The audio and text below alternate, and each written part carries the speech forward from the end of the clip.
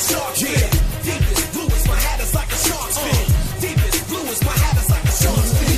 Yeah, blue is my hat is like a shark's fin. Deepest blue is my hat is like a shark's fin.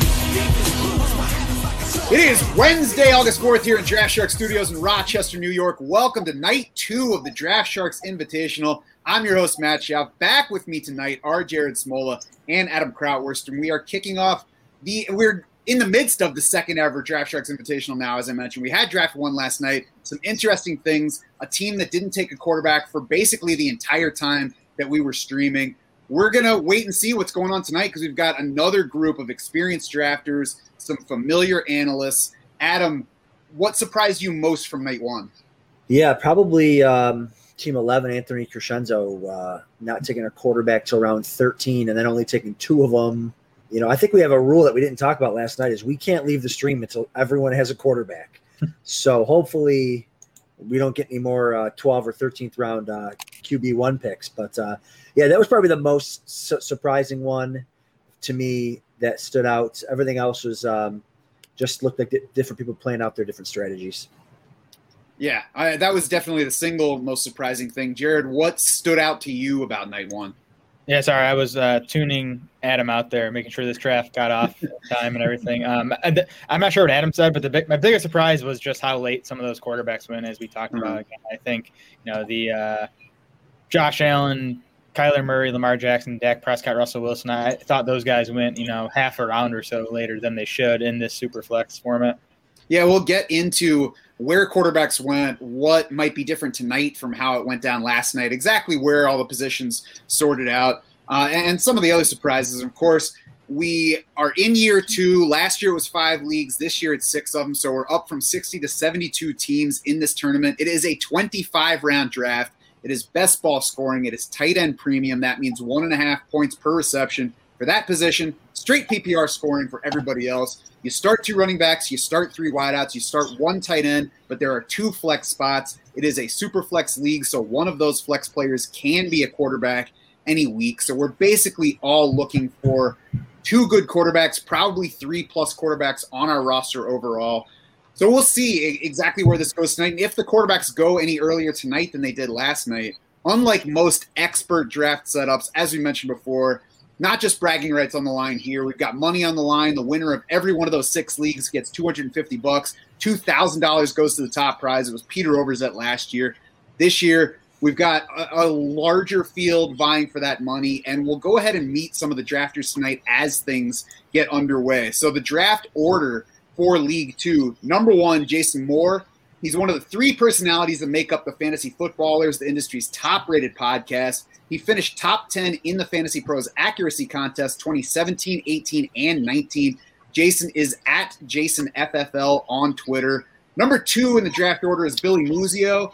He is a co-host of the Fantasy Football Fanalists podcast driven by fantasy data. You can find his stuff there as well. He's also an experienced high-volume player at FFPC. Billy finished top 20 overall in last year's FFPC Playoff Challenge. He sports multiple league titles in the FFPC Main Event and Football Guys Championship. I know he's been drafting a lot with friend of the show and friend of Draft Sharks, Todd Burrows, in best ball drafts this year. So we'll see how Billy drafts tonight. We'll see how Todd drafts in a later one. I believe he's in my league that's drafting next week. Third on tonight's draft board is Graham Barfield. He is a co-owner and content producer at Fantasy Points. He's a former contributor at NFL.com, among other places. Probably best known is Graham for developing his own yards created stat for analyzing running backs. He finished number 4 overall in last year's DS Invitational, 1 spot ahead of me in the overall standing, so I'll be gunning for Graham this year. He is at Graham Barfield on Twitter, just to make sure nobody's confused. Number 4, Mike Pareca. He won the 2019 FFPC Main Event, as if you needed to do any more than that to make your name known in this industry. He also finished 3rd overall in the 2018 Football Guys Players Championship. So safe to say that Mike knows how to draft in a tournament format. Mike is at MikePOR21 on Twitter. Adam, I know you're familiar with Mike Pareca. Yeah, Mike's one of those high stakes guys. Certainly respect his game. I think he's Team Vader in the draft room, unless he's changed that. He can maybe tell me if he has. But yeah, Mike's a problem to draft against for sure. Same with Billy. Billy's another high stakes guy. I know he's an industry guy as well, but but I see him grinding in those high stakes streets. Seem to be more and more people crossing those lines either way, and it can be tough to tell who's a pro and who's a Joe at this point. So maybe it's a good thing that it's blurring. And of course, this is the tournament that's trying to blur that line and see who's just good at fantasy football. Number 5 in our draft tonight is our own Kevin English. In addition to the content and the personalized answers you've gotten used to from him over the years, Kevin's a pretty serious player in fantasy as well. He took second in the Millie Maker on DraftKings a couple years ago. He sits number 1 all-time in Fantasy Pros Daily Fantasy Accuracy Cup standings, including multiple top 5 single-season finishes in that competition. Kevin also ranked number 1 out of 139 competitors in the Betting Pros Weekly Picks competition in 2018. So not just fantasy for him. As soon as New York State allows us to actually do it on a regular basis, I'm connecting my sportsbook apps directly to Kevin's brain and going to let him make me some money over the next couple years.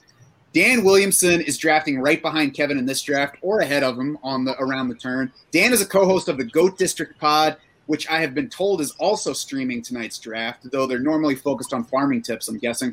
Dan plays high stakes in all areas: redraft, dynasty, best ball. He's on Twitter at Overhyped Sleeper. That's no E at the end, SLEEPR.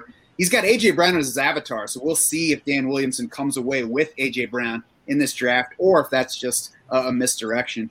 Number 7 is Anthony Amico. He produces dynasty content for Establish the Run. He's a staff writer for Football Guys. He is also a teacher and a football coach when not generating content. You can find Anthony on Twitter at Amicsta, AMICSTA. Number 8 is Rich Rebar, who was a guest of ours on the Draft Sharks podcast around NFL draft time. Of course, people I'm sure are familiar with him. His Twitter bio really already describes what he does much better than I could. Connoisseur of context, fake football meteorologist at Sharp Football, the Swami of Konami. So, yes, it was Rich who coined that term, Konami Code QB, for anybody who didn't already know that. Rich is at Lord Reeves on Twitter, and good luck saying that out loud without the bad British accent. Number 9 in our draft order, Jerry Hooton, is a first-time competitor in the DS Invitational, certainly not new to tournament format. He won the 2020 FFPC main event, so that makes the past 2 FFPC main event winners in this draft tonight. So we'll have to watch and see what they do in this particular draft. He talked to Adam and Mike Shope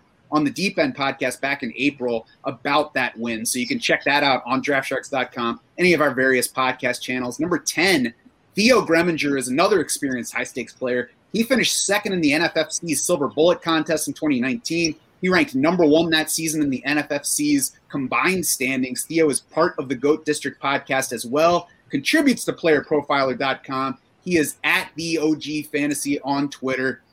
Number 11, Scott Fish, runs a little tournament you might have heard about called the Scott Fish Bowl. He was a content creator before that, a pioneer of the Devy format. Scott runs the Safe Leagues platform with Ryan McDowell, co-hosts the Commission Impossible podcast with him as well. Scott is at ScottFish24 on Twitter. And then finally, at number 12, John Paulson, the director of forecasting at 4for4 Football. He won the Fantasy Pros Accuracy Contest twice, has ranked top 6 for 9 of the past 11 seasons. You can also hear John Paulson on the Most Accurate podcast, 4for4. He is at 4for4_John on Twitter. Jared, what do you think of the field tonight?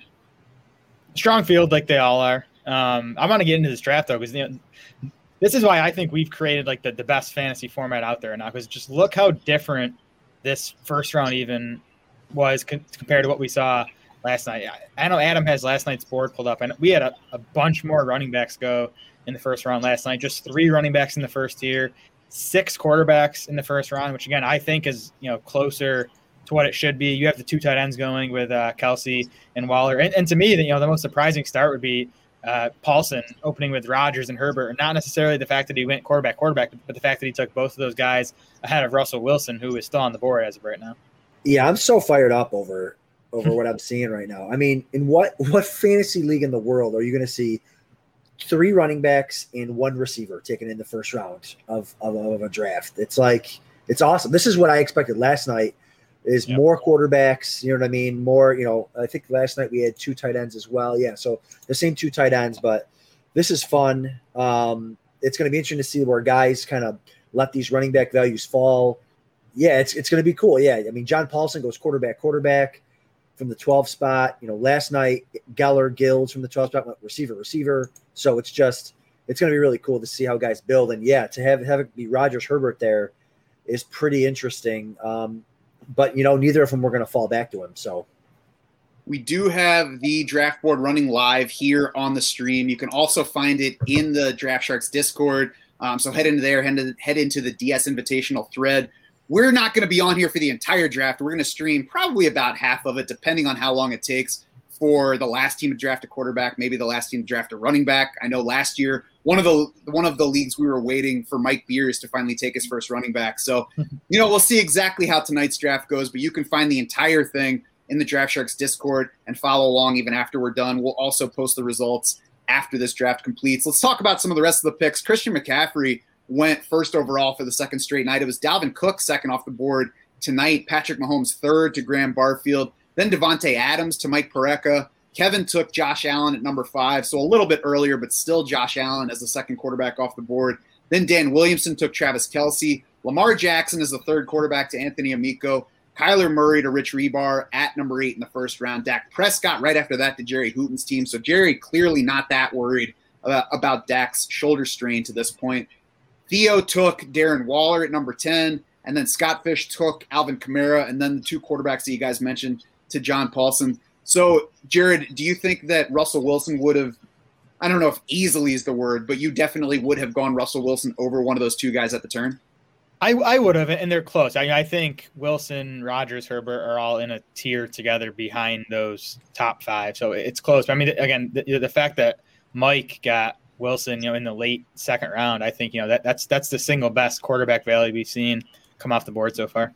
It's interesting that not only did we see 6 go in the first round tonight as opposed to 3 last night, but that didn't appear to give any urgency to the 3 drafters that picked in between that turn and Mike Parecka's pick at the 9th spot in round 2, because there are 3 drafters in between there that passed on Russell Wilson and took a different position instead and don't have a quarterback to this point. So people not chasing a run or feeling the urgency to get those quarterbacks. We'll see how early those guys decide to address that position.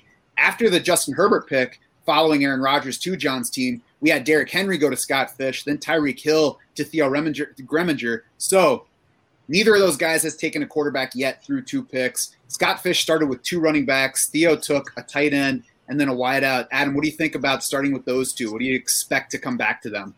Yeah, I think that they're going to are we talking about Jason Moore here?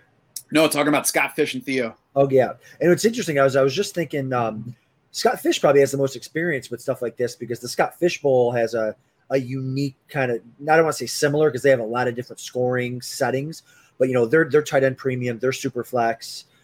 This is best ball, but yeah, I think Scott will probably just wait it out, and he's probably has tiers of quarterbacks that he's going to try to get different pockets of. And to answer Joe there in the comments, yes, this is super flex. So that's why you're seeing 6 quarterbacks go in the first round. So yeah, I think it's interesting. Scott went running back. I mean, if who knows, he might have Kamara and Henry as his number 3 and number 4 running backs, and to get him there at the turn is pretty sweet for him. But we'll see. Maybe he's going to be like the Team 11 last night that's going to wait 12 rounds to get his QB. Yeah, always a good question to ask. It is super flex. Thank you, Joe, for not being the person who says, why are there all those quarterbacks going? You guys are idiots. You don't know how to draft this. It's definitely a better way to approach it. So we mentioned the 3 quarterbacks going in round 1 last night. 4 of them went in round 2. Tonight we had 6 in round 1. We had 3 more in round 2. So that's 9 off the board in the first 2 rounds versus 7 last night. Another 4 went in round 3 last night, so we'll see how round 3 plays out as we move further through it. We had 8 running backs in the first 2 rounds last night.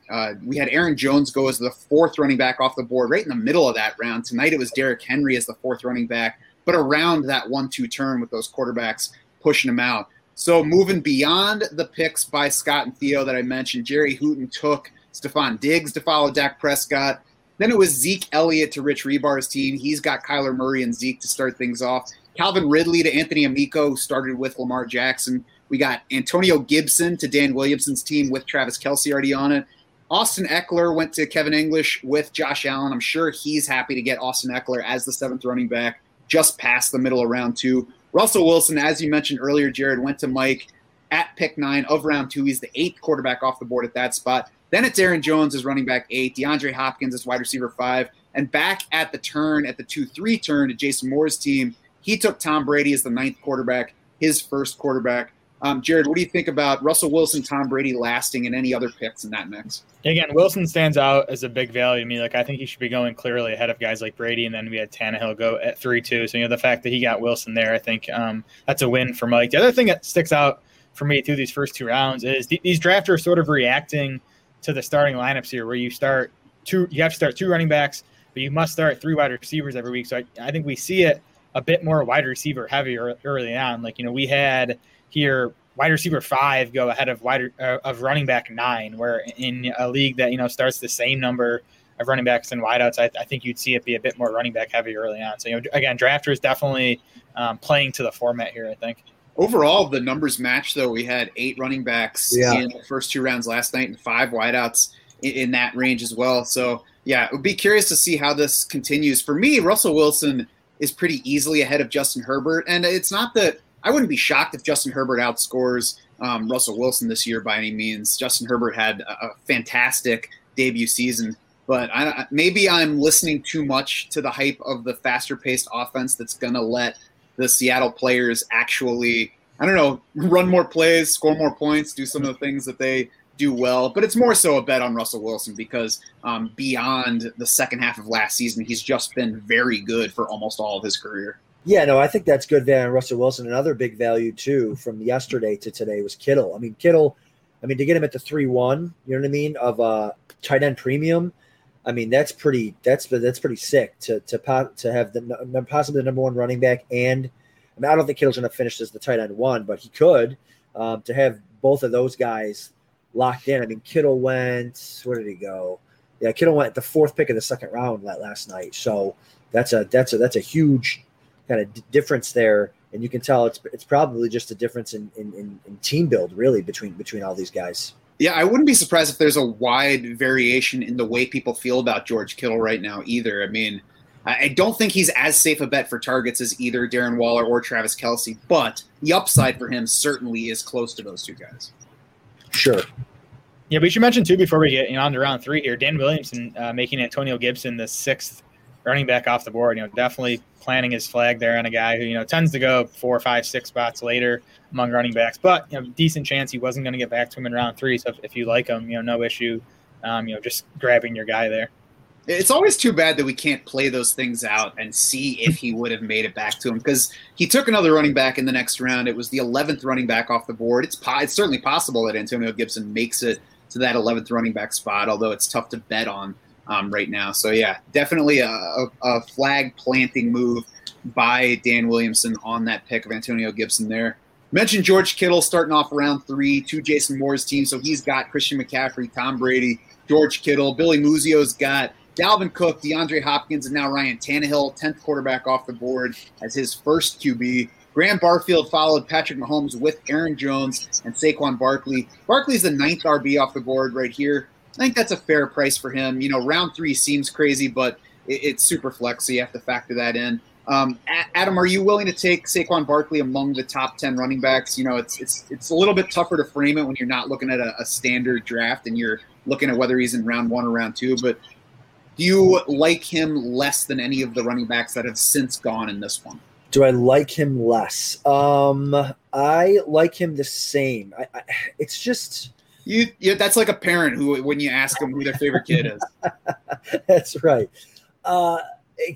Before you even asked me about Barkley, I was looking at Graham's team like, man, I get Mahomes and Barkley with a little Aaron Jones sprinkled in the middle there.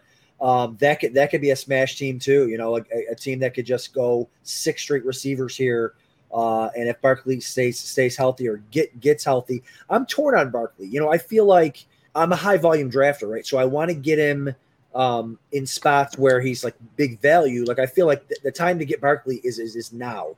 Get him in the mid-second if you can of a normal, a non-superflex draft. Get him at the best value that you can, knowing that as soon as a report comes out of camp that he looks good or the coaches like what they see or whatever, he's going to skyrocket back up half a round. So if you think Barkley's going to get there, then now's the time to jump on him because even by the end of the Draft Sharks Invitational, that's a week away.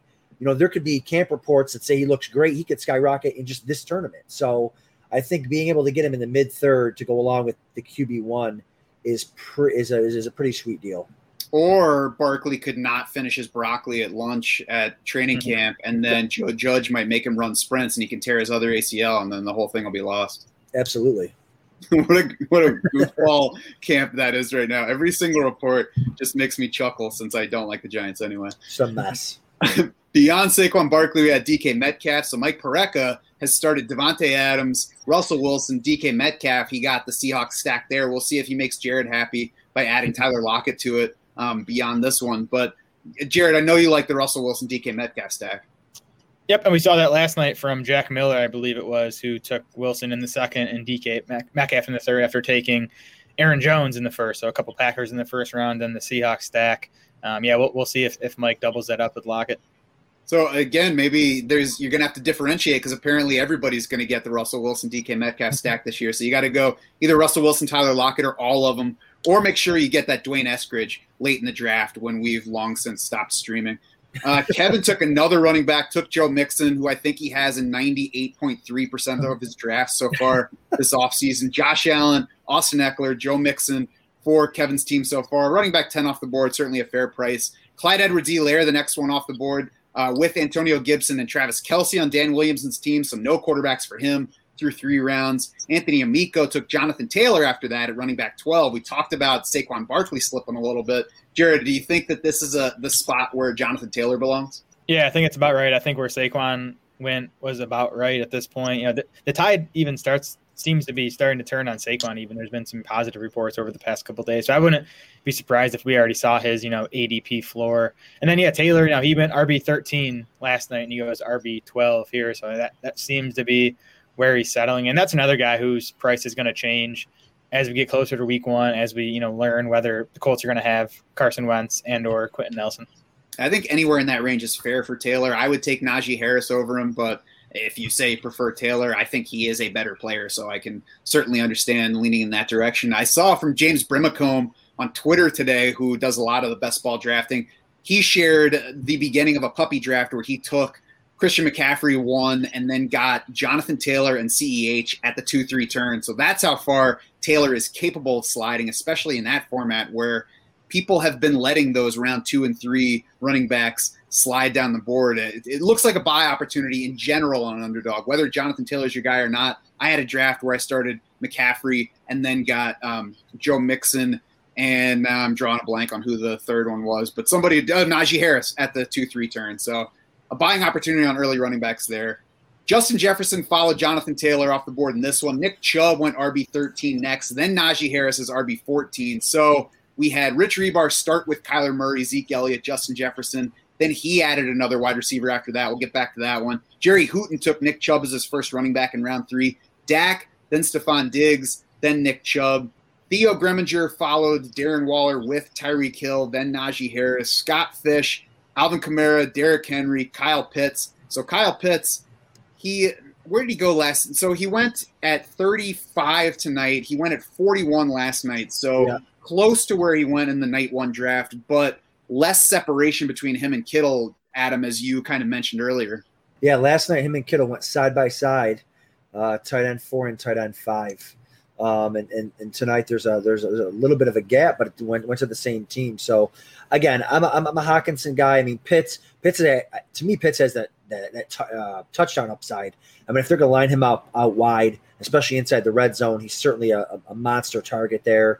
But Hawkinson has that target upside as being the number 1 pass catcher on that team for a team that's going to be losing most of the year, every game. So I like that start. That's a neat little two stud running backs, 2 stud tight ends start, and there's actually been 2 quarterbacks. So last night at this point there were 14 QBs taken. Now there's only 12. So maybe Scott Fish gets lucky and gets a quarterback or 2 to fall to him that weren't there at that point last night. Yeah, you mentioned Scott's 4-player start. We've got Alvin Kamara, we've got Derrick Henry, we've got Kyle Pitts, we've got TJ Hawkinson. So he doubled up on tight ends. He is the only team that doesn't have a quarterback to this point. And it was that 11 slot last night that kept us waiting rounds and rounds and rounds for first quarterback. So we might have to watch out. There might be just some kind of hex on that number 11 spot in these drafts. So you're right, though, in that quarterbacks are sliding a little bit, and Scott might get a little lucky with what gets back to him. But, Jared, it's going to be interesting to see where he does take the leap at that position. And, again, I think there's plenty of options still out there. We kind of see this, those top 7-8 guys kind of fly off the board. Then the quarterbacks do start to slow down a bit. So Scott won't have any problem locking up 2 starters. We'll see, how early he wants to go on them, and then how early he wants to grab the third.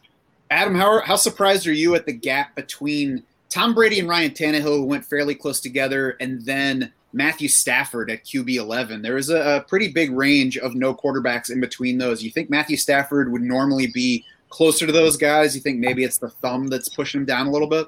I think maybe, and this probably applies to every draft, but all those teams had a quarterback except for Dan Williamson. So maybe those teams didn't want to double up so early at QB. Which I totally get. But I think at QB 11, the quarterback 11, I think that's fair. That's where he normally goes. I would take him over Tannehill. But that's just me. But no, I think that spot at quarterback that he went is fine. But I think those teams all had quarterbacks there, and that's probably why they passed on him.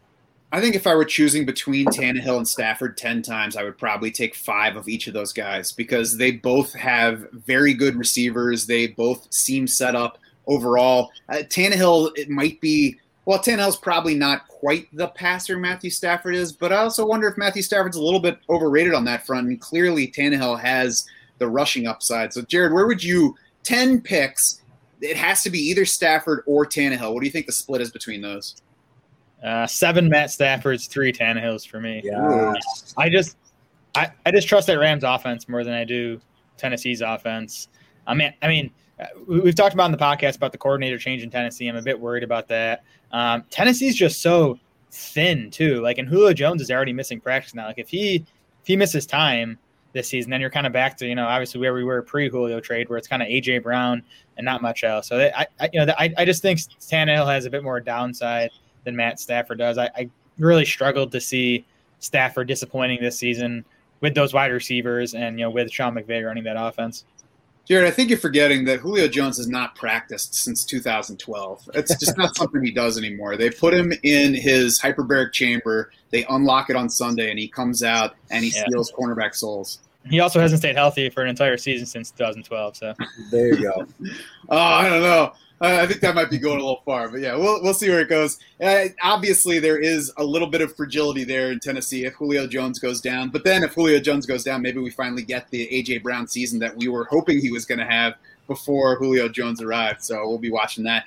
I'm also wondering about the Rams offense. It's going to be a big year for them because they really fell off in production last year, and especially if you look at scoring versus yardage, it's easy to say it's because of Jared Goff, but this year will show us whether it was just Jared Goff, whether it's the league getting used to Sean McVay's offense and learning how to defend against it. I'm curious to see how it plays out. I'm buying into the Rams offense this year, but I'm going to be watching to see if we learn a little bit something that we thought was Jared Goff's fault last year.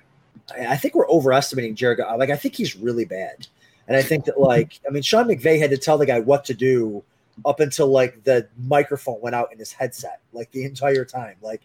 I think Stafford, I think, was overrated early on in his career. He had Calvin Johnson that he would just chuck it up to. But I think Stafford is so much better than Goff, and he's a slinger. He's a gunslinger, too. So I think for fantasy purposes, he's going to be, just so much better. And there's, it's hard to put in projections, too, guys playing with a chip on their shoulder or guys having a rejuvenation in their career, moving from Detroit to Los Angeles, moving to Hollywood. I just feel like you can't put that in projections. You can't put that in profiles, but there's something to be said for that.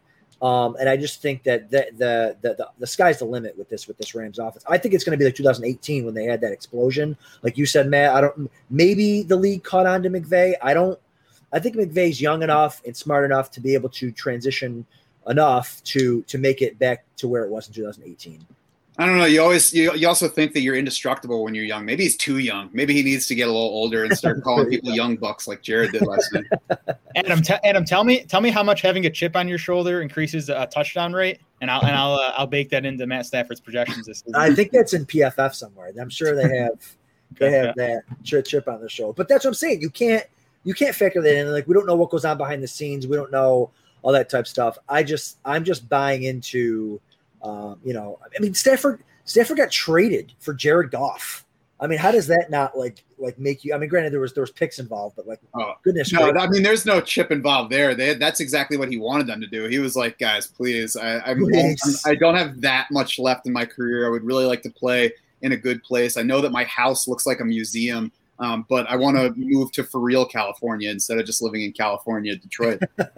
So. Right. We'll go back to the picks here. DeAndre Swift, by the way, was 15th running back off the board to John Paulson's team. Obviously, John likes him. I can't say that I can get behind DeAndre Swift as a 15th running back, but I know that Jared likes him better than I do. So, Jared, what do you think about DeAndre Swift versus the few running backs that have followed him off the board? I think that's right where Swift should go. I do think he's sort of the start of a tier behind, your Najee Harris's, your Nick Chubb's, your Clyde Edwards-Helaire's, but I do in full PPR. I prefer Swift over, J.K. Dobbins, Chris Carson, Miles Sanders, Montgomery, those types. Again, because of that pass catching, I think he is a good bet for 50+ catches this season and could get up to like 60+. I think I like Carson a lot better than Swift, but I do think we know. I think Swift is going to start a lot of tiers this year. It's just a matter of whether it's the people who own him or the people who passed on him. We did finally have a quarterback go to Scott Fish's team, so nothing dramatic like last night. And then he took a second one right after that. So before we get to other picks, let's look at what Scott did. I think that he's probably going with a color-coded chart, so everybody who's drafting with him now should expect 2 green picks next to start at receiver. He went with Kamara and Derrick Henry to start, Kyle Pitts, TJ Hawkinson after that, then Kirk Cousins late in round 5, Matt Ryan early in round 6. Those are the 16th and 17th quarterbacks off the board. I would imagine that especially since he already drafted Kyle Pitts, Scott Fish is happy to get those as his first 2 quarterbacks in rounds 5 and 6. I'm sure he's obviously happy about getting those 2 guys. I'm just surprised he didn't take maybe one with a little bit more upside, like Justin Fields right there that went to Theo. I would have taken, Cousins or Ryan and then Fields. I just feel like you got to have a guy with kind of monster upside. And Ryan and Cousins do not have that. So I think those were kind of floor picks there. But I love the strategy of how he's doing it. Running backs, 2 elite running backs, 2 elite tight ends, and then two quarterbacks here. And then maybe, like I said, maybe he'll pound receiver for the next 7 or 8 rounds. But this draft is certainly behind in quarterback compared to last night. So he was able to get a little bit better value on the quarterbacks he was looking for. I think the question between Matt. Go ahead, Jared. I would guess Scott was just trying to block up 2 guys who are going to start all 17 games barring injury, versus Justin Fields, who I know Matt doesn't want to hear, but there's a chance he doesn't start the majority of the season. Yeah, I mean that's what I was about to say. I think the question at quarterback there is whether you take the guy that is going to start or whether you take the guy that if he starts, he could be terrific in fantasy, but he also might not start for a long time, depending on how Andy Dalton plays in the regular season. So, that's a question none of us will be able to answer until we're in the midst of the season. I think if you do wait a little bit, it makes sense. Well, I was about to say it makes sense to get guys that are going to start, but it also then makes sense to shoot for ceiling. So, I mean, you could go either way. I don't think there's a right or wrong. We'll see how it goes. I would imagine that even if it was close, already having Kyle Pitts on the roster pushes him toward Matt Ryan. It probably would me too. I mean, I don't like Kyle Pitts or Matt Ryan for fantasy this year. At what you have to pay for them, price is more of an issue for Pitts than it is for Ryan. But I don't like the upside on either of them. But if they're going to help you win a league or an overall championship, like in this particular format, you're going to need the quarterback to at least be pretty good to get Kyle Pitts to that ceiling that'll make him worth that tight end 4 pick for you. Yeah, it's a perfect example of why stacking makes sense in all leagues, really, in best ball especially. Like if Kyle Pitts has a big season, Matt Ryan is going to at least pay off quarterback 17 price tag, and then vice versa. If Matt Ryan has a big season, it's going to be because Kyle Pitts had a nice year. Yeah, and there you go, Matt. Scott just confirmed that's exactly what you were saying. He wanted a guy that was locked into a second starter, which is fine. That's fine. Yeah, and I would say that maybe if you didn't have Kyle Pitts already, then maybe you lean toward the ceiling guy. But yeah, it certainly makes sense to take somebody that you know is going to be starting for the team. So let's go back to recapping some of the picks. Beyond Matthew Stafford, we did have J.K. Dobbins go at running back 16, so a few spots after DeAndre Swift, but the next running back off the board. Then it was A.J. Brown. Mark Andrews is the 6th tight end off the board toward the middle of round 4. Jalen Hurts is the 12th quarterback to Dan Williamson's team. That was his first quarterback. CeeDee Lamb after that, wide receiver 10 in this one. He was wide receiver 11 last night, I believe. So a slight climb for CeeDee Lamb here, and they haven't even started Hard Knocks yet. I mean, what is the ceiling for where CeeDee Lamb's going to go in drafts, you think, Jared? I guess he could get up to, the Justin Jefferson, A.J. Brown, kind of 6, 7, 8 territory. I don't know, man. I think it's getting a bit out of hand. Like, it's the whole, don't double count it. Like, we know CeeDee Lamb is good at football. So when you see him making these great plays in practice, like, it should not be raising him up your rankings. Like, we know he's good. He's going to need either super crazy efficiency or Amari Cooper to miss time, I think, to, pay off at the wide receiver 10 price. Yeah, there's no way that Kev Dog was using the Draft Sharks war room for that pick. I'll tell you that much. But yeah, exactly. Like, everyone knows CeeDee Lamb is good, and if you don't, then you should stop playing, for fantasy football. But it's about target share. It's about now listen. There is a world that's not too far away where he smashes, right? Where there's injuries to Cooper, injuries to Gallup, but there's also injuries right now to Dak Prescott. So. I do want CeeDee Lamb. I just feel like he always goes a little bit earlier than I'm willing to pay. Yeah, I don't know if he's going to get the target share to have that, because even in the 3rd round, you're trying to take receivers like A.J. Brown, like DK Metcalf, who have a shot at top 3 upside as a wide receiver. And I don't think CeeDee Lamb has that unless there's major injuries to Cooper or Gallup. Yeah, there are a couple of paths I need to walk down for this one. CeeDee Lamb, for me, is not somebody I'm paying the price for that you have to get him, but he's also not somebody that I'm saying you're stupid for paying the price on him, because sure, I do think he could just go off this year. No matter what exactly it needs to look like, it only helps that Amari Cooper is dealing with an ankle injury, has not come back to practice yet. So, at the very least, there's more risk to Amari Cooper than there would normally be. And I just read today where he actually had 2 separate injuries in the ankle. It was initially bone spurs, and then when he had the surgery to clean those up, he got more flexibility in the ankle, he said, and that allowed him to feel the second injury. So I guess that might explain why it took longer to recover from the surgery and taking longer to get back into football shape, I guess. So I think the Amari Cooper situation makes me wary of, calling CeeDee Lamb an egregious pick at ADP. If we had a healthy Amari Cooper, I think it would be tough to see it, but it's easier to see that path. Now, the other thing here is, Jared, I think every year Kevin does this to us, is there are these sneaky players that he likes more than he ever tells us, and then we have to watch something like him draft to learn how he feels about him. Yeah, he has mentioned to me before that I at least knew that he liked Lamb over Cooper even before, kind of the Cooper missing the start of training camp stuff. So he has hinted at it at least. And I don't want to come across as a Lamb hater. Like, to me, the only wide receiver I can't see myself taking Lamb ahead of that, Kevin did, is Allen Robinson. I just think Allen Robinson is as good as CeeDee Lamb, and he's just such a safer bet for volume. Like, Allen Robinson is going to get 140 targets if he stays healthy this season. So as a volume guy, I can't take Lamb over Robinson. But honestly, beyond that, I'm fine with Lamb. So he didn't go much higher here than I'd take him at this point. I like Terry McLaurin ahead of him. Listen. And this is the same situation like Mike Evans. Why is Lamb going ahead of Mike Evans? Like, way ahead of Mike Evans. Not in this draft, although he's going 3 receivers ahead. Like, it's the same situation. It's a receiving core that's loaded, and Evans is going to the Hall of Fame, and he's in his prime. You know what I mean? So I'm gonna have another Evans meltdown all over again a year later. Like, and here he is, wide receiver 13 again, all over again. But listen, nobody hates Lamb. Lamb's an absolute stud. He was a stud in college, coming out. He was a high first-round pick. It's a little bit early. It reminds me like Chris Godwin last year. Like, hey, let's pump the brakes on a second-round Chris Godwin. The target share isn't going to be there. He belongs probably more in the 4th round, but listen, if we get news Cooper's not going to be ready for the season, I'll be the first person to click draft in the late 2nd round. So we'll see. You're definitely not going to be the first person to do it. There are going to be plenty lining up to do it. They're just waiting for it to get to that point. CeeDee Lamb, Terry McLaurin, Allen Robinson went right in succession. I agree, Allen Robinson over both Lamb and McLaurin. For me, I just think he's a safer bet. At least as good talent. Well, I guess I shouldn't say at least as good. He's right on par, at least, with those guys.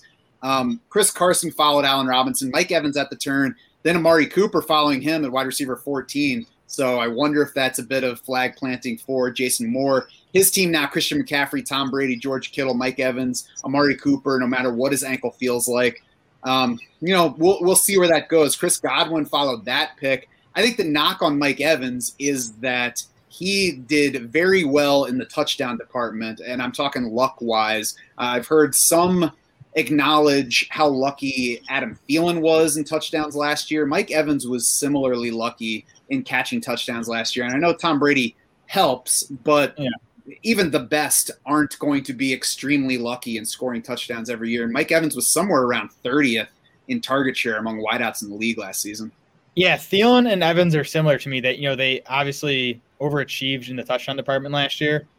But their usage, inside the red zone and in the end zone was up near the top of the league. So, and Evans especially because we've seen multiple double-digit touchdown seasons out of him. So he probably won't score 13 times again this season, but I'd set the over/under at like 9.5. And same goes for Thielen, although maybe slightly lesser for him because he's not as proven a touchdown dominator, and I think Justin Jefferson is going to steal some of those red zone looks from him this season. Mm-hmm. Amari Cooper, Chris Godwin, Joe Burrow followed that pick off the board. Joe Burrow slipping in ADP a little bit, and he doesn't sound happy about the way things are going with the Bengals offense lately. But I guess putting him on a team that already has Patrick Mahomes as its top quarterback in Superflex is probably a good way to address him. What do you think, Adam? Well, hold on. I'm not just going to let you slander Mike Evans real quick before I get a chance to. There's no such thing as lucky when you're 6'5". And you're in the prime of your career with Tom Brady at quarterback. He also played. Did he have a high ankle sprain for like 6 weeks last year? That's all I'm saying. Joe Burrow. Yeah, there's been some camp reports that I think yesterday he was terrible. That the offense is sluggish. Maybe there is something to that article, Matt, about those guys coming off ACLs. Those quarterbacks just having a down year the next year. I'm not as high as I was on him earlier in the year. QB 13 isn't terrible. There's so many weapons there, but yeah, he's a guy I'm kind of holding off on for now. Let's wait and see. Maybe he just had a bad couple days, but yeah, I'm a little bit nervous.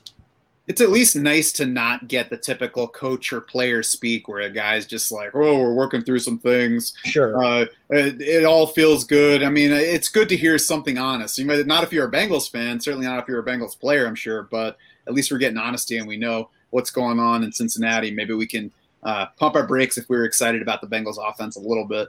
Miles Sanders followed Joe Burrow off the board, then David Montgomery. They were running backs 18 and 19. I think that's right in the range where both of those guys belong. I think they both have upside from where they're going in drafts, but nice not to see them slide too far, which they are doing in a lot of best ball drafts at this point.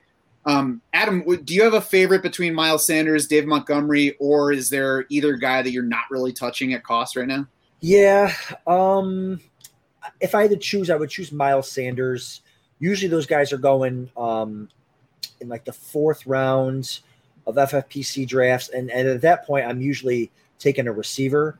But if I had to choose, I would choose Miles Sanders. I just think that it's hard to say he's got a higher upside because Montgomery smashed at the end of the year. But I think if they can work him into the screen game, I know they've been talking about getting a better screen game there. And I know maybe Matt, you tweeted about Boston Scott yesterday, which you're right. It does help Boston Scott. It does help kind of the pass catchers there, but I feel like Miles Sanders is fine in the passing game too. So Hurts needs to kind of get that completion rate up, complete some of those shorter passes, and I feel like if they can work Miles Sanders into that, man, he's so explosive. That would work a lot better for him than just pounding him in between the tackles. And Jared, Mike Pareca's team certainly looking for receptions from those running backs, it looks like. He started with Devontae Adams, Russell Wilson, DK Metcalf to get that Seattle stack that we mentioned, Terry McLaurin in round 4 after that, then Miles Sanders, Travis Etienne, and now he's got Dallas Goedert in the 7th round. What do you think about Mike's build so far?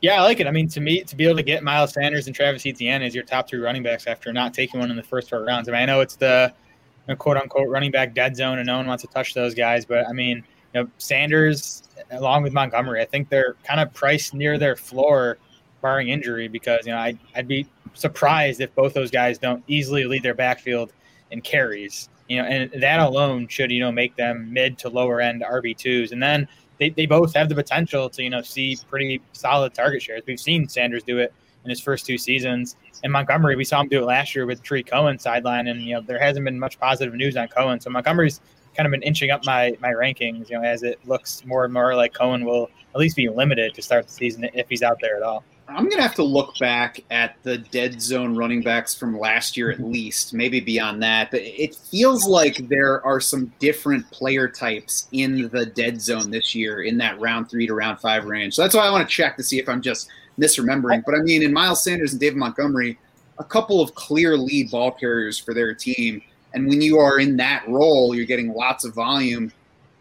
I don't think any of us is expecting either of those offenses to be terrific, but you don't need your offense to be terrific if you're getting that huge share of the backfield touch volume. The difference to me this year with, the dead zone stuff, and I should actually look this up to make sure it's true, but I'm going to say it anyways, is, it feels like last year running backs going in rounds 3 through 5, it was like running back, 20 through 28, whereas this year the running backs in rounds 3 through 5, it's like running back 15 through running back 22. So, you're just getting a higher quality because all the dead zone talk is pushing running backs down the board. So, that's why I think guys like Sanders, Montgomery are actually fine picks in round 4.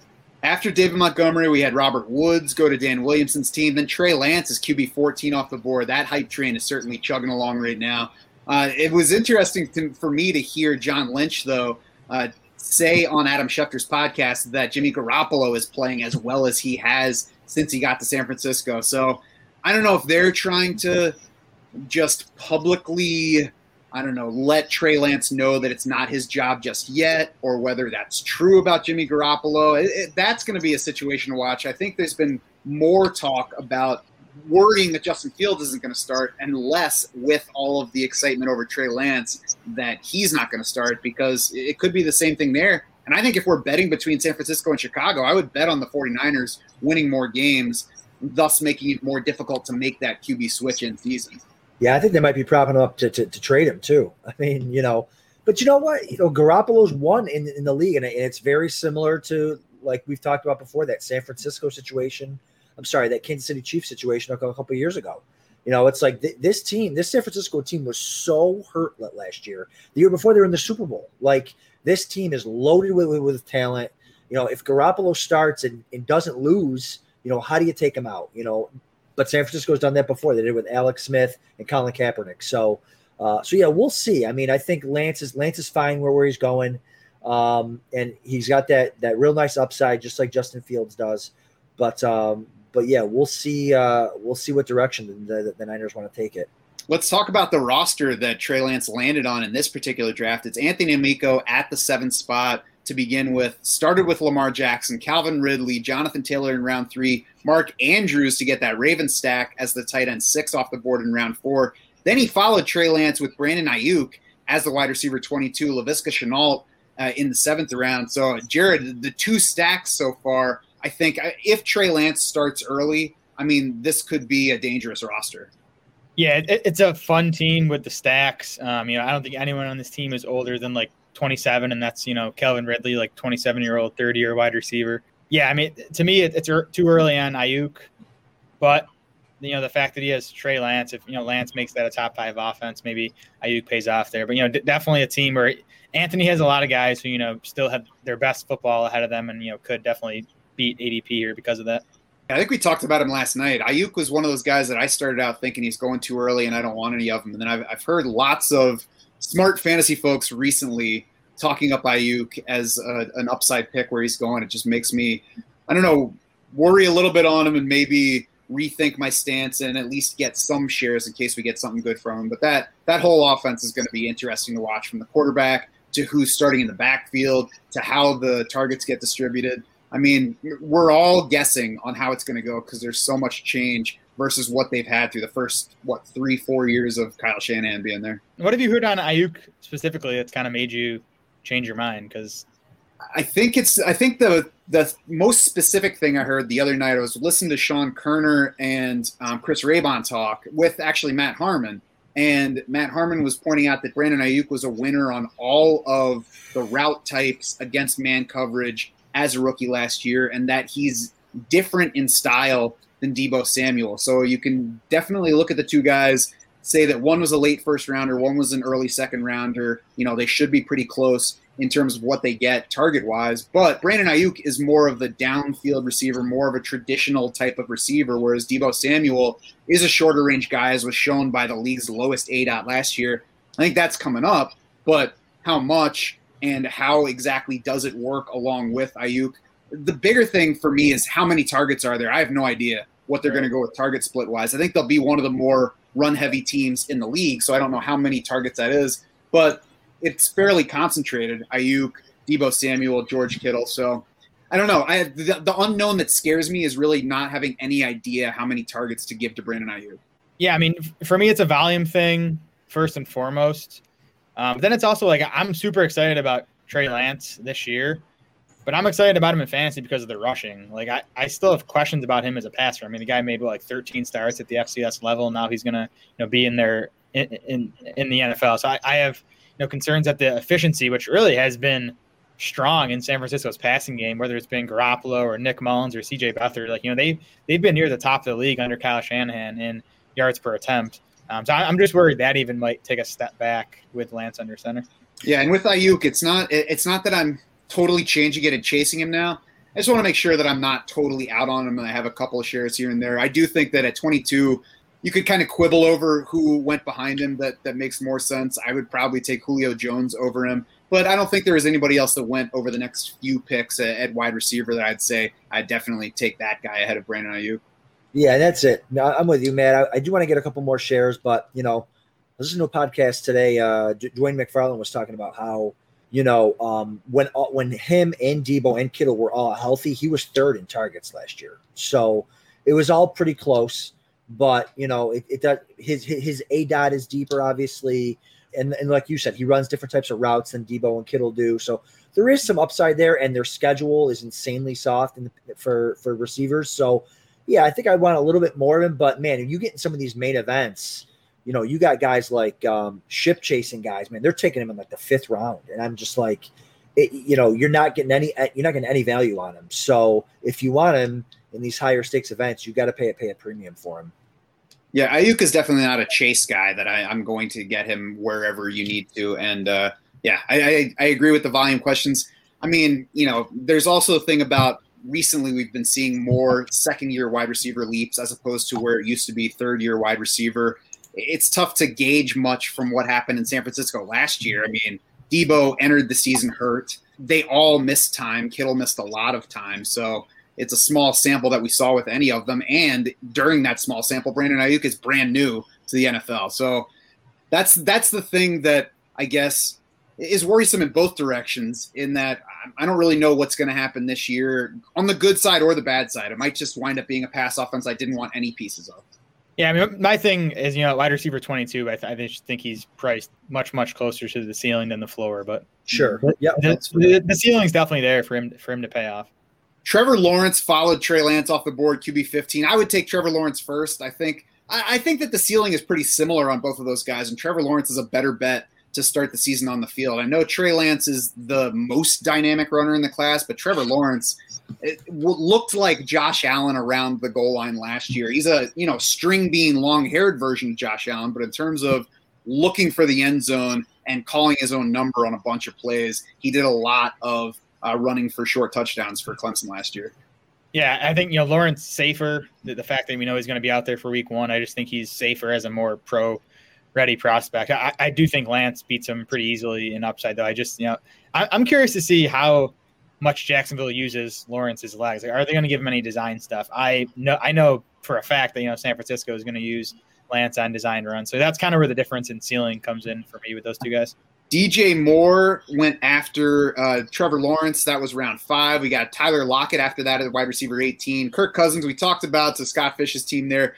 Scott Fish said he timed out on the round 2 pick and got Derrick Henry by accident, but that he was okay with Derrick Henry being that pick. Said he was planning to take Russell Wilson with that pick, so he would not have made it to Mike in that spot, Jared, and I think we would have been less surprised to see Russell Wilson go early in round 2. Scott said, though, he was fine pivoting strategy from there, so we'll see where the team goes from that pick forward.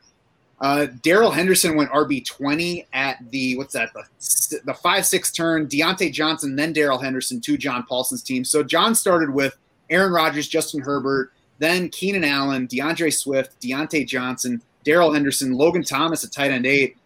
That's right where he went last night, I believe. Still earlier than I would be comfy taking him. Tyler Boyd was the last pick for John in round 8.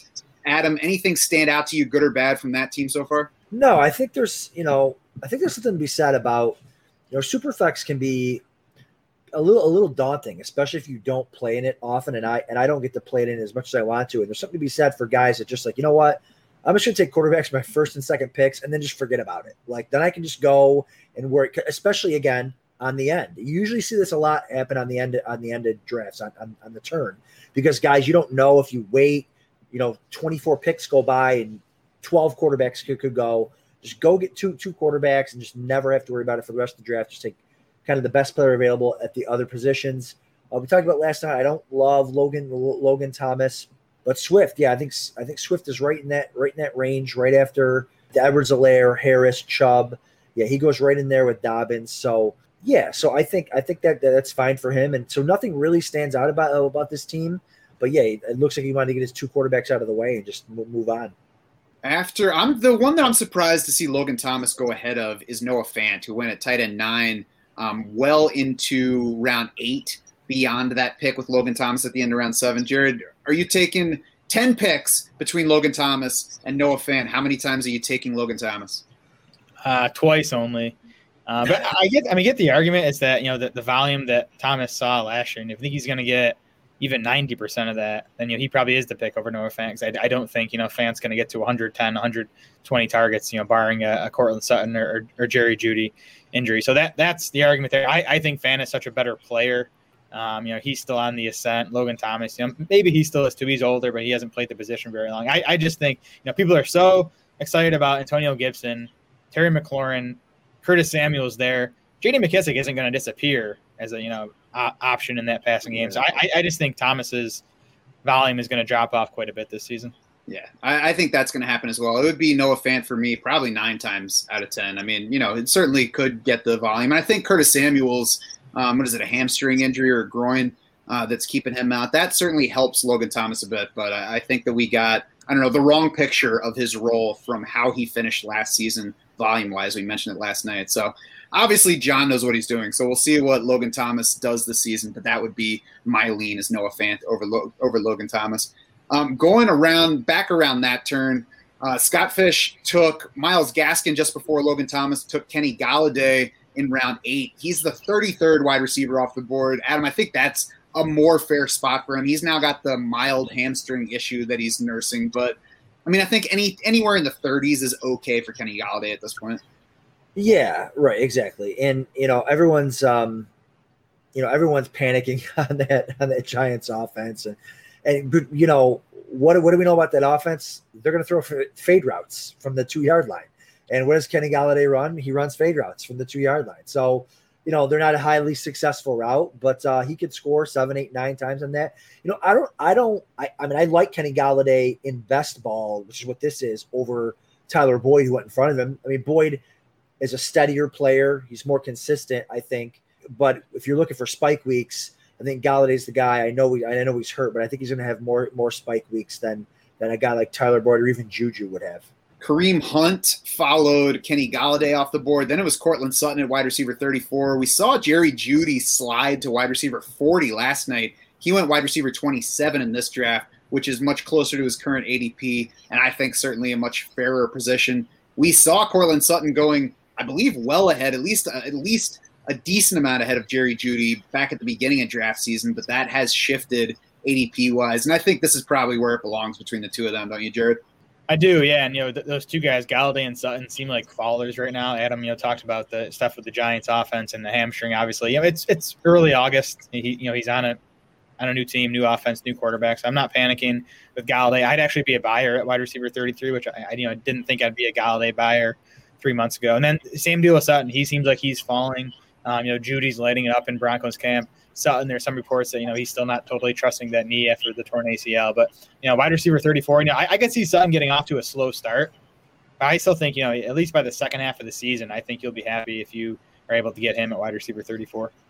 He's been a low exposure guy for me. I'm not too worried about missing out on anything special from Sutton this year, but we'll see. There's certainly that upside to him. Galladay is a guy that I want only in best ball season. I don't think I want him on a team where I have to decide whether to start him during the year. Adam, let's look at Jerry Hooten's team, who started with Dak Prescott in round 1, then Stephon Diggs, so obviously you're going to like his roster. Nick Chubb, round 3, J.K. Dobbins, round 4, DJ Moore, Cooper Kupp, Ben Roethlisberger is the 22nd quarterback off the board in round 7. Cortland Sutton was his pick in round 8. DJ Chark in round 9. Wide receiver 41 is kind of a low-risk level for DJ Chark.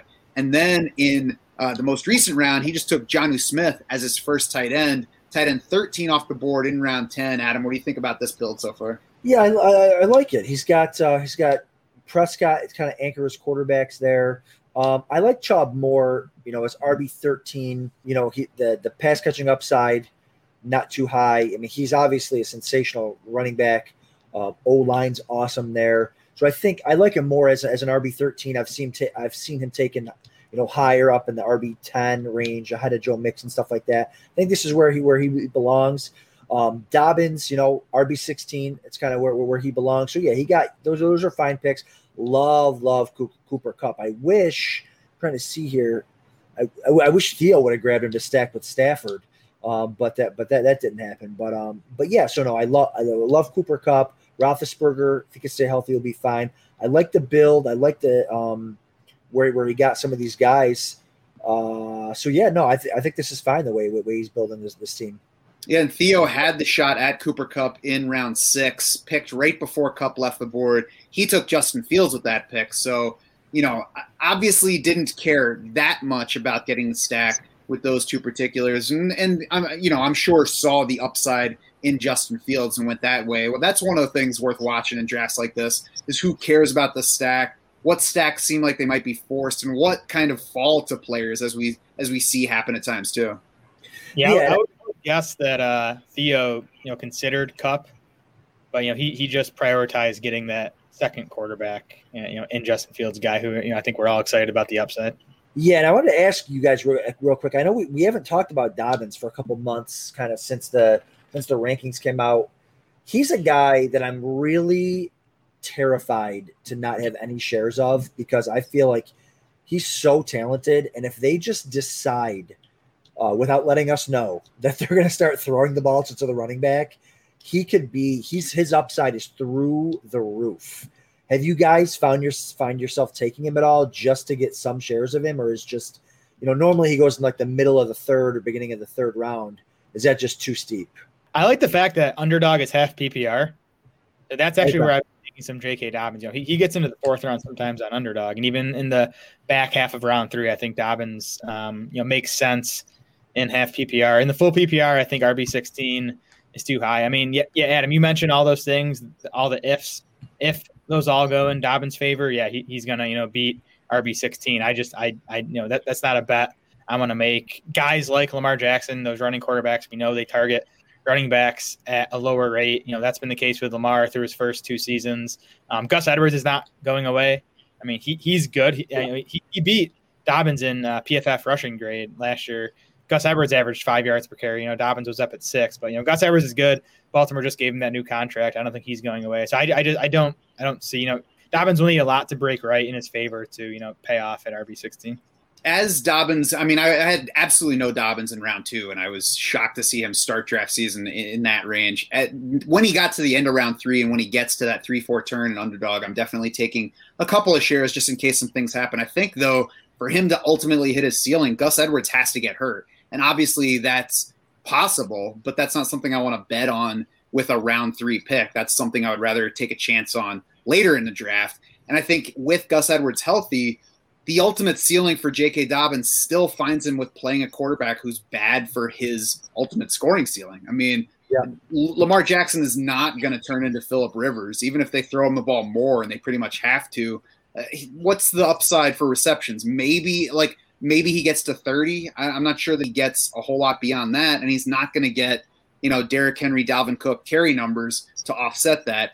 What's the touchdown upside? I mean, Baltimore could score a ton, and then he would get a nice share of that, but Lamar Jackson's always going to take some of those ground scores. So, I can get being excited about J.K. Dobbins, and I don't want to have zero exposure to J.K. Dobbins, but he's not one of those – he's not a smash value for me at any point where he's going in drafts this year.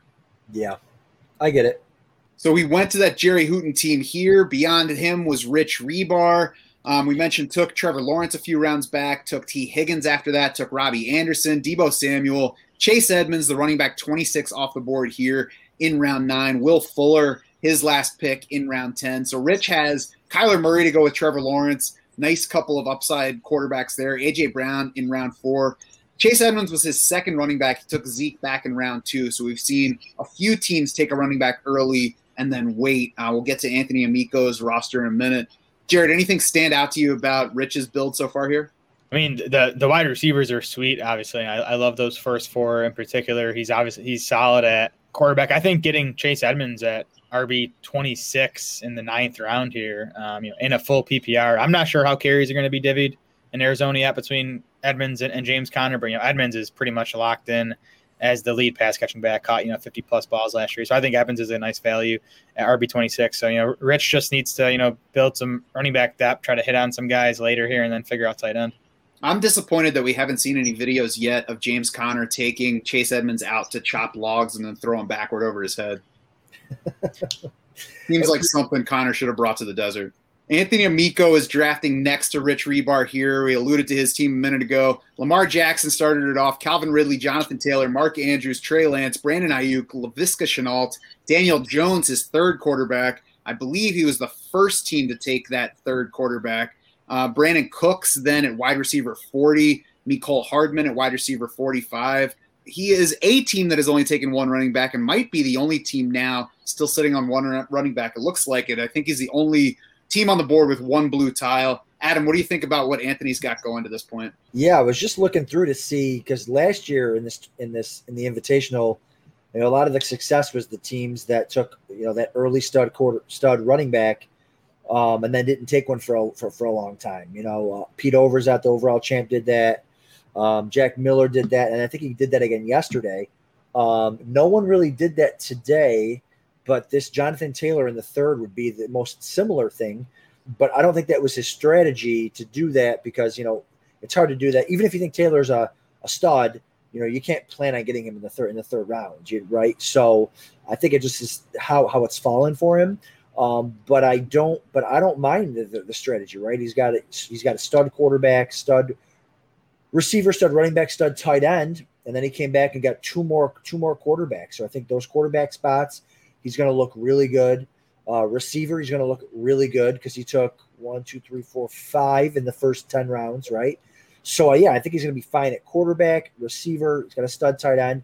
Let's see what he can do. That's always the question: is what can these modified zero RB guys do? Can they get the right players at running back to fall to them in these mid rounds? He's still got another 15 picks to sort out this roster. Jared, what do you think so far? That's exactly what I was just going to say, and something we haven't talked about over these first 2 nights yet is the fact that we go 25 rounds here, and there's no kickers and no defenses. So you have a ton of roster spots to play with. Anthony can take 8 running backs by the end of this thing. I think that's something similar to what Pete Overzet did last year. I remember looking at his board last night. He pounded running back late. One of the guys he got was Mike Davis, which I think ended up being the reason he won that league last year. So the fact that there are so many rounds, I think, makes going super light at one position more viable here than it does say underdog, where you only have 18 picks. Yeah, 87 running backs went off the board in last night's night 1 DS Invitational draft. 120 wide receivers off the board. So we've probably got another 20 minutes or so on this stream, but the draft is going to keep going well beyond that. You can follow the draft board itself. The link is in the Draft Sharks Discord. We will show you the full results tomorrow as well. It will be interesting to see how Anthony fills out his roster. Dan Williamson drafted next to him, Travis Kelce, Antonio Gibson, CEH, Jalen Hurts, Robert Woods, Baker Mayfield, Odell Beckham. So he's got the Browns stack there in the middle. Baker Mayfield was the 19th quarterback, Beckham the 28th wide receiver. So I think both of those right about where they're going ADP-wise. Then we got, is that Antonio Brown is the 36th wide receiver off the board. So that's a little bit earlier than we're seeing him go ADP-wise. Not a ton earlier, but a little bit earlier. So I think with Brown, along with the Antonio Gibson pick that we mentioned earlier, some guys that it seems like Dan likes, right, Adam? Yeah, for sure. I think he's definitely getting his guys. But I also noticed, too, Sam Darnold on the rise. I mean, he rose yesterday. He's rising. He's rising again today. I think who took – Kev Dog. Let's go. I love it. And the cool thing about this format, again, is that teams can really go get their guys because there's, you pick your own strategy, right? There's no one's going to say that you're crazy unless you don't take a quarterback for the first 12 rounds. So it's really cool to see kind of who people plant their flag on and what type of strategy these guys are going to go with. Now, Adam, Sam Darnold grew up in California. He went to college in California. Then he started his career in New York City. Are we at all worried about him now going to Charlotte? Like, I don't know if you can find avocado toast in Charlotte. Well, he's not from Firebach, California. I'll tell you that much. Because if he was, then I'd definitely be all in on him. But yeah, no, avocado toast not my cup of tea. That's probably in Charlotte at this point, to be fair. But I'm not sure that they have as many sprouts as he's probably used to from his days growing up in California. Back to Dan's team, because I noticed that another bit of a flag planting player, a guy that Jared likes, no matter how many times I tell him to stop liking him, was Rondale Moore, his round 11 pick, wide receiver 51. So, it's obviously not a spot that's killing anybody if a guy doesn't pay off, but it's ahead of ADP and ahead of where I'd take him, Jared. Yeah, I mean, that's a few spots later than I'm drafting him. And he's already showing out in camp here. AJ Green, surprise, is sidelined with some injury. As a 32-year-old or whatever he is now. I think Christian Kirk's been missing time as well. So it's kind of all green light here for Moore to carve out a role. I'm excited about the player in that offense. I think he's a perfect fit. And before that, he had the Zach Wilson, Michael Carter stack, which just might be the rocket ship we need in this tournament. Jets, baby, Jets. No, I like Michael Carter a lot. He usually goes around RB 28, 29. Yeah, he's been having a phenomenal camp. I think he's obviously the pass catching back there, and I think he's a guy that has massive upside on a team that's not supposed to win a lot of games as the pass catching running back. I mean, how much is his upside past RB 28? It's probably not top 10, but if he could stay healthy, he's certainly a high end RB 2. And he went, let's see, RB 28 versus Javonte Williams at RB 25 in this draft, but nearly 2 rounds of separation between the two guys here. So interesting to note between two college teammates. And I mean, they're different player types, but they're both in situations where fantasy drafters really think that they're going to be the top running backs in their backfield this year. We'll see where both of those go.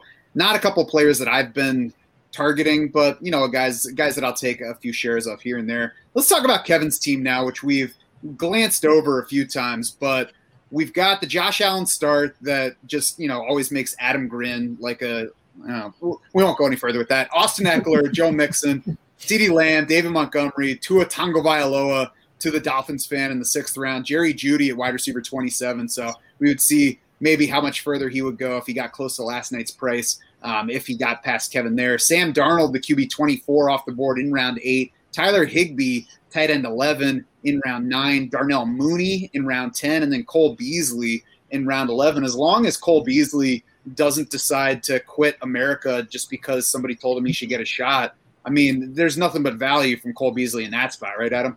Yeah, I mean, you get that nice little Allen Beasley stack, right? We're working. Like you said it about Beasley. If he plays, that's a smash.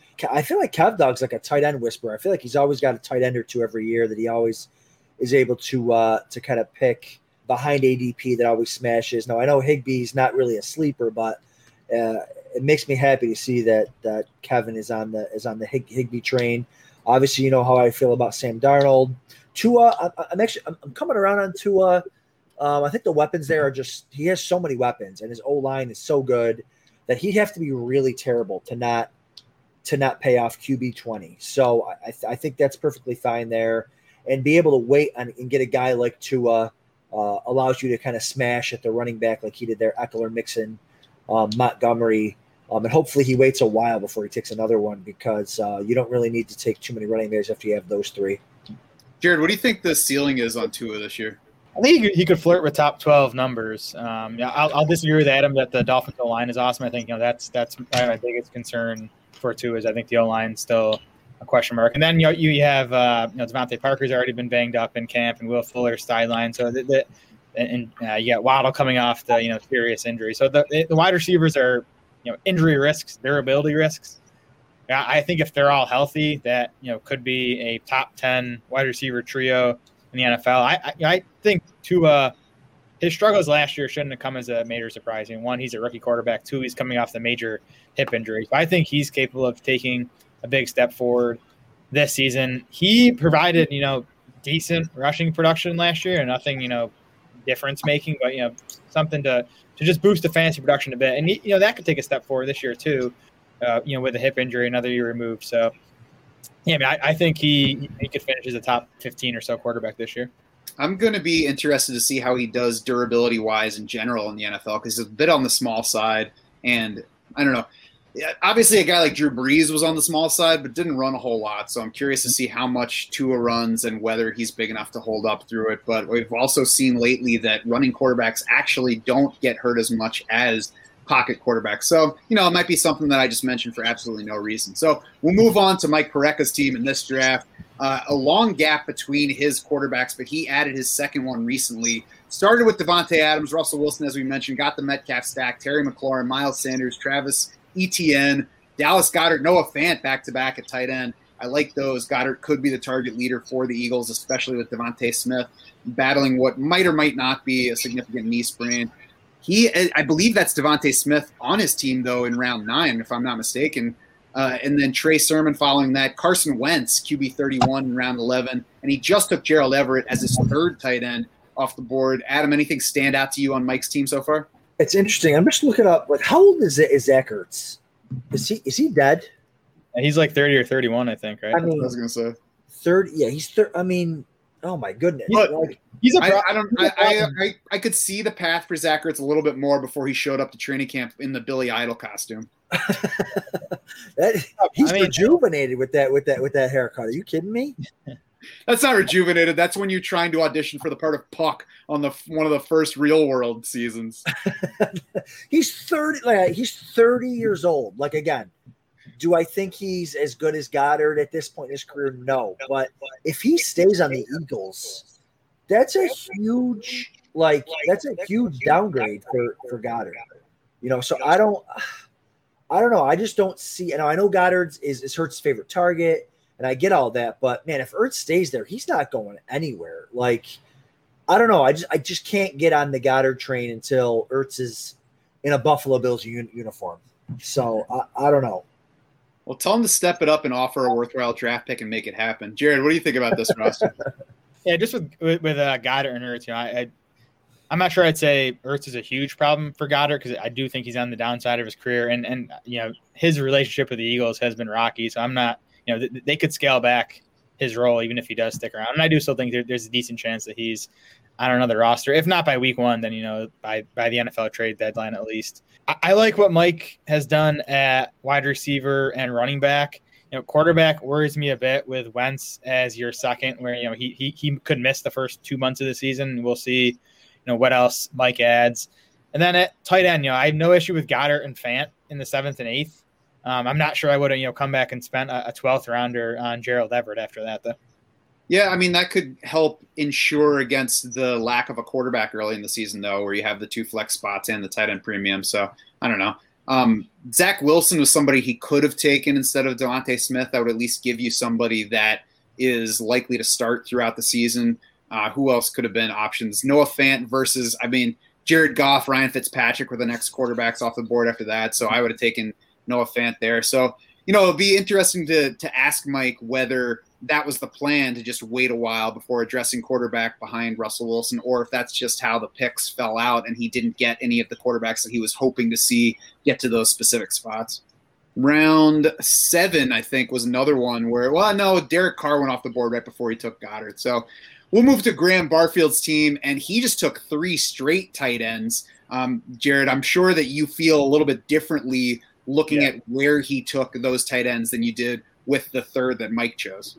Right, because Graham kind of ignored he did ignore the position through the first 10 rounds, and then he just kind of loads up and he's just playing the numbers game with Jonnu Smith, Adam Trautman, Austin Hooper, and just hoping those 3 guys combined can get him by at tight end. So I think I think that makes sense, and I do think around Hooper there might be a couple guys left that I'm missing, but around here is where there's kind of a drop off at tight end. Then you're just kind of throwing darts at guys you hope are going to have a role.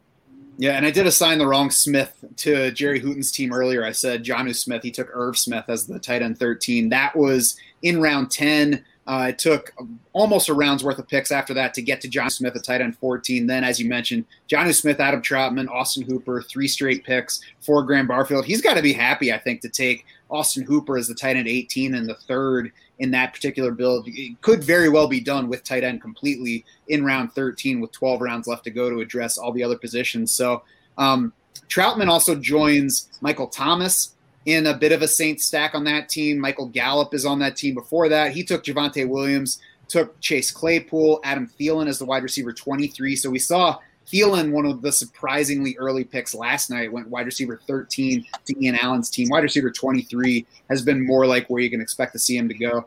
Joe Burrow, Allen Robinson, Saquon Barkley, Aaron Jones, Patrick Mahomes rounds out the roster for Graham here. The next team over just took Kenyon Drake, Damian Harris, the past 2 picks. That's Billy Muzio's team. Took Elijah Moore at wide receiver 49, Jarvis Landry before that, Evan Ingram at tight end 10. Jared, that's somebody that you and I have talked about a bit, both offline and on the podcast lately, but tight end 10 is earlier than he's been going in ADP, so a slight flag plant for Billy on that pick. Yeah, I like Higbee pretty easily ahead of Ingram, and then I'd even take Irv Smith ahead of Ingram, but Ingram's ADP is like tight end 14, and that's kind of the price I'm buying, just based on the talent that I do think is there, and I still think he's going to be a big part of that passing game. Like they have bodies in New York, but I think Kenny Galladay is the only guy who's going to command a significant part of that passing game. So I think Ingram will still be in the mix to, finish second or third on that team in targets. Yeah, I'll take Ingram easily over Irv Smith. I think you can go either way between Ingram and Higbee. The question on Higbee, obviously, is if there's anything even in the neighborhood of what he did at the end of 2019, or if 2020 is just what we should get used to. Of course, the other question is if Jacob Harris is just going to come in and beat Kyle Pitts. Doubt it, but you never know. Yeah. I wouldn't bet on it either, but it seems like every time I blink, there's some highlight with Jacob Harris doing something deep downfield. So Billy Muzio, the rest of his team is Jared Goff as the QB 25, Derek Carr as the QB 21, took those guys in back-to-back rounds, Jamar Chase, Chris Godwin, Chris Carson, Ryan Tannehill, DeAndre Hopkins, Dalvin Cook. Anything stand out to you there, Adam? Yeah, so I like Elijah Moore as wide receiver 49. I'm surprised there's so much hype on him right now. And probably justified that. I'm surprised he didn't go a little bit higher. So I think it's a really good pick for him there. Wide receiver 49. He legit could be the number 1 receiver there. So I really like that. Yeah, tight end 10 for Ingram's a little bit high. Last night he went tight end 13 in the 11th round. But yeah, I just think the Giants are just a mess. And Ingram, I think, is super talented. But he just needs to get out of New York or something, because I don't think we're ever going to see him get back to where he was, like his rookie year. But yeah, 3 quarterbacks by round 8's fine, especially when you're going to wait a little bit on them. I probably, I would have taken Stafford over Tannehill, but other than that, I don't mind his draft so far. Jason Moore's team that started us off and sits at the 1-2 turn, at the 2-3 turn, because he started with the pick at number 1. Beyond McCaffrey, Tom Brady, George Kittle, Mike Evans, Amari Cooper, Julio Jones, Josh Jacobs, Ryan Fitzpatrick, Curtis Samuel at wide receiver 37, David Johnson at running back 30, Jameis Winston at QB 30, just ahead of Carson Wentz in round 11, James Conner, running back 37, Emmanuel Sanders at wide receiver 60. Jared, I'd be curious to know if Kevin would have taken Emmanuel Sanders because later in round 13 he took Gabriel Davis to keep building on those mid to later round Bills passing game options. Maybe Kevin is listening and can tell us in the chat if he would have taken Emmanuel Sanders over Gabe Davis. But Jared, I think that's your lean right now is Sanders ahead of Davis, right? Yeah, my lean's starting to become Sanders ahead of Cole Beasley even. I think Sanders might finish second on that team in fantasy points, so I like him at wide receiver 60. And then, Jason Moore taking like two of the running backs that like no one wants to take and kind of biting the bullet on David Johnson and James Conner, kind of on everyone's hate list. But I think both of those guys could pay off of those price tags. And David Johnson, I just think he's going to be the lead pass catching back in Houston's backfield. Phillip Lindsay, I could see out carrying him, but I think Johnson's going to be the pass catcher on a bad football team with a pretty weak wide receiver core. So I think Johnson could rack up a sneaky amount of target volume this season. And then, as I mentioned, when we talked about Chase Edmonds, I think there's a chance that, James Conner kind of just plays the Kenyon Drake role this season and, carries 200 plus times if his body holds up. So at RB 37, I think that's the right spot for him. Yeah, certainly a fine spot to take a shot on him. And Jason Moore is an Arizona guy, so I'm sure he's not sad to have James Conner on his roster to see what happens.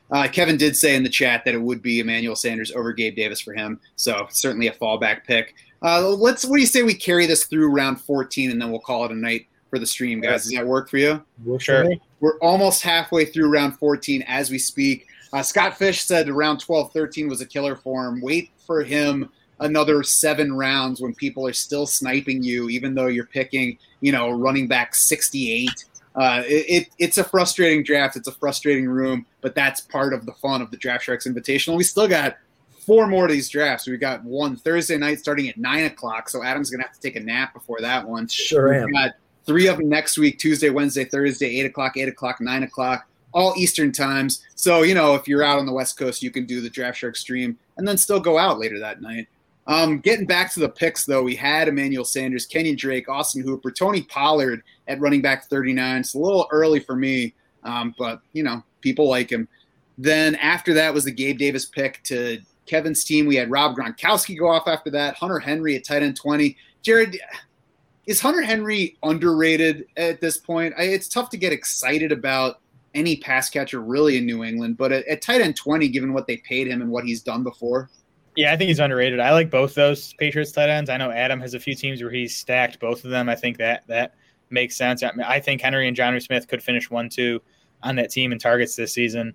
Both talented guys, both guys who can, do damage in the passing game. They've shown it. They need Mac Jones under center, I think, though. I think that Patriots offense is going to look similar to what it did last year if Cam Newton's under center. New England ranks second last in both pass rate and passing attempts. So that just makes it tough to get, viable fantasy options in that passing game. But if Mac Jones gets under center, and I do think he will this year, I'm not sure exactly how early, and that's going to impact Jonnu Smith and Hunter Henry's fantasy production. But I think if he's under center, that at least one of those guys, is going to pay off. Maybe not both, because that can be tough. But at least one of them, both going outside the top 12 tight ends in ADP, I think they're worth some shots. Yeah, I think we should expect Cam Newton to pass better this year than he did last year, given the injury situation. I mean, he came into the team getting over some stuff, had COVID during the season, had a limited time to get used to the new surroundings. So I think he should be better. I also agree that a switch to Mac Jones is probably the ultimate upside move for any of the pass catching options in New England this season. Adam, if you had the choice, and we did have that possibility for Graham's team, where he already had Jonnu Smith and then he chose Austin Hooper with Hunter Henry still on the board, do you think that you would have taken Hunter Henry instead of Hooper to stack those two Patriots tight ends together, or just get one of them and then go for the number one guy in Cleveland and not spend too much capital on the Patriots? Yeah, no, I would go with Henry. As soon as free agency opened, they paid both these guys largely and quickly. I think they want to go. They want to run the ball. They want to use tight ends, similar to when they did with Aaron Hernandez and Gronk. You know what I mean? But like Jared said, they really need Mac Jones. I mean, Cam Newton threw 8 touchdowns in 15 games last year. That's freaking impossible in 2020. 8 touchdowns in 15 games. Like it doesn't get worse than that. So you need Mac Jones, especially because when they get down to the goal line, Cam Newton's going to be running the ball, and that's a lot of times where tight ends get those free touchdowns from play action. The tight end's wide open in the end zone. If we can get Mac Jones in there and get, I think both those tight ends can kill their ADP for sure. And before we move on, because I know we're at the end there, Zach Moss at RB44. Like, I'm totally not a Bills running back guy, but that's I can't tell who made that pick, but in the 14th round at RB44 for Dan Williamson, that's a great pick. I was gonna say I like all those running backs that went in the early 14th round there. I actually prefer Jamal Williams and Leonard Fournette to Zach Moss, and I think Latavius Murray is a nice pick too. A guy who could have some standalone value, but also we know he is an elite handcuff. He's probably going to be a top 12 guy if Kamara misses time. Yeah, I like that the running backs that went in that range as well. Oh, I think it's interesting to note among the Dolphins receivers that I just saw Devontae Parker go late in round 13 as wide receiver 62. Jalen Waddle went wide receiver 42 4 rounds earlier. We saw Will Fuller go in round 10 following Waddle. So a lot of separation among those guys. Waddle to Fuller, just one wide receiver between them, but then 18 more between Fuller and Parker. Jared, is that how you would sort them out, or do you think that's too big a gap? It's too big a gap. That's I rank them Fuller, Waddle, Parker, but they're all super close. And I think they should all be going within a round or two of each other. I think Waddle and Fuller went in fine spots. Devontae Parker at wide receiver 62.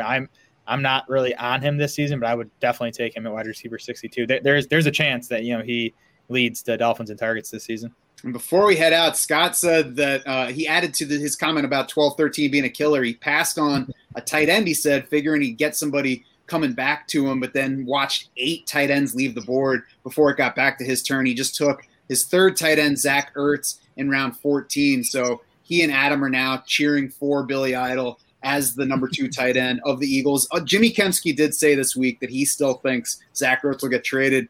You have to wonder exactly what that's based on, though, other than the two sides not seeming to like each other that much anymore. But, we'll see. There's still bound to be some injuries in training camp. So that's going to do it for the stream of this draft tonight. You can follow along in the Draft Sharks Discord to see all of the results through round 25. I don't care if the drafters are tired. They're going to have to keep going until the end if they want to win this prize. It will be a challenge right up to the end. We're going to head out, though, now. As I said, the full draft board will be on Draft Sharks Twitter at completion. Recap of the drafts on podcast. We'll talk to some of the guys that had some of the most interesting builds, ask them our questions. Of course, if you have any drafts coming up with unique formats or even just common setups for fantasy, make sure that you are equipped with the brand new Draft Sharks War Room. We will take your specific league settings, customize our projections to your format. Then we will sync it with your league hosting site to maximize your draft experience, help you beat your league. Become a DS Insider today, and even if you're not ready to make that leap and become an insider yet, you can join us for free in the Draft Sharks Discord. A bunch of guys already have tonight. There are plenty of people in there who have already been talking about their drafts, asking questions, and bouncing things off of people. So check the post on YouTube for this, for the link for our Discord, and join us there, ask us your questions, and just talk to us about fantasy. For Jared Smola, Adam Krautwurst, and the rest of the Draft Sharks crew, I'm Matt Schauf saying thanks so much for swimming with us.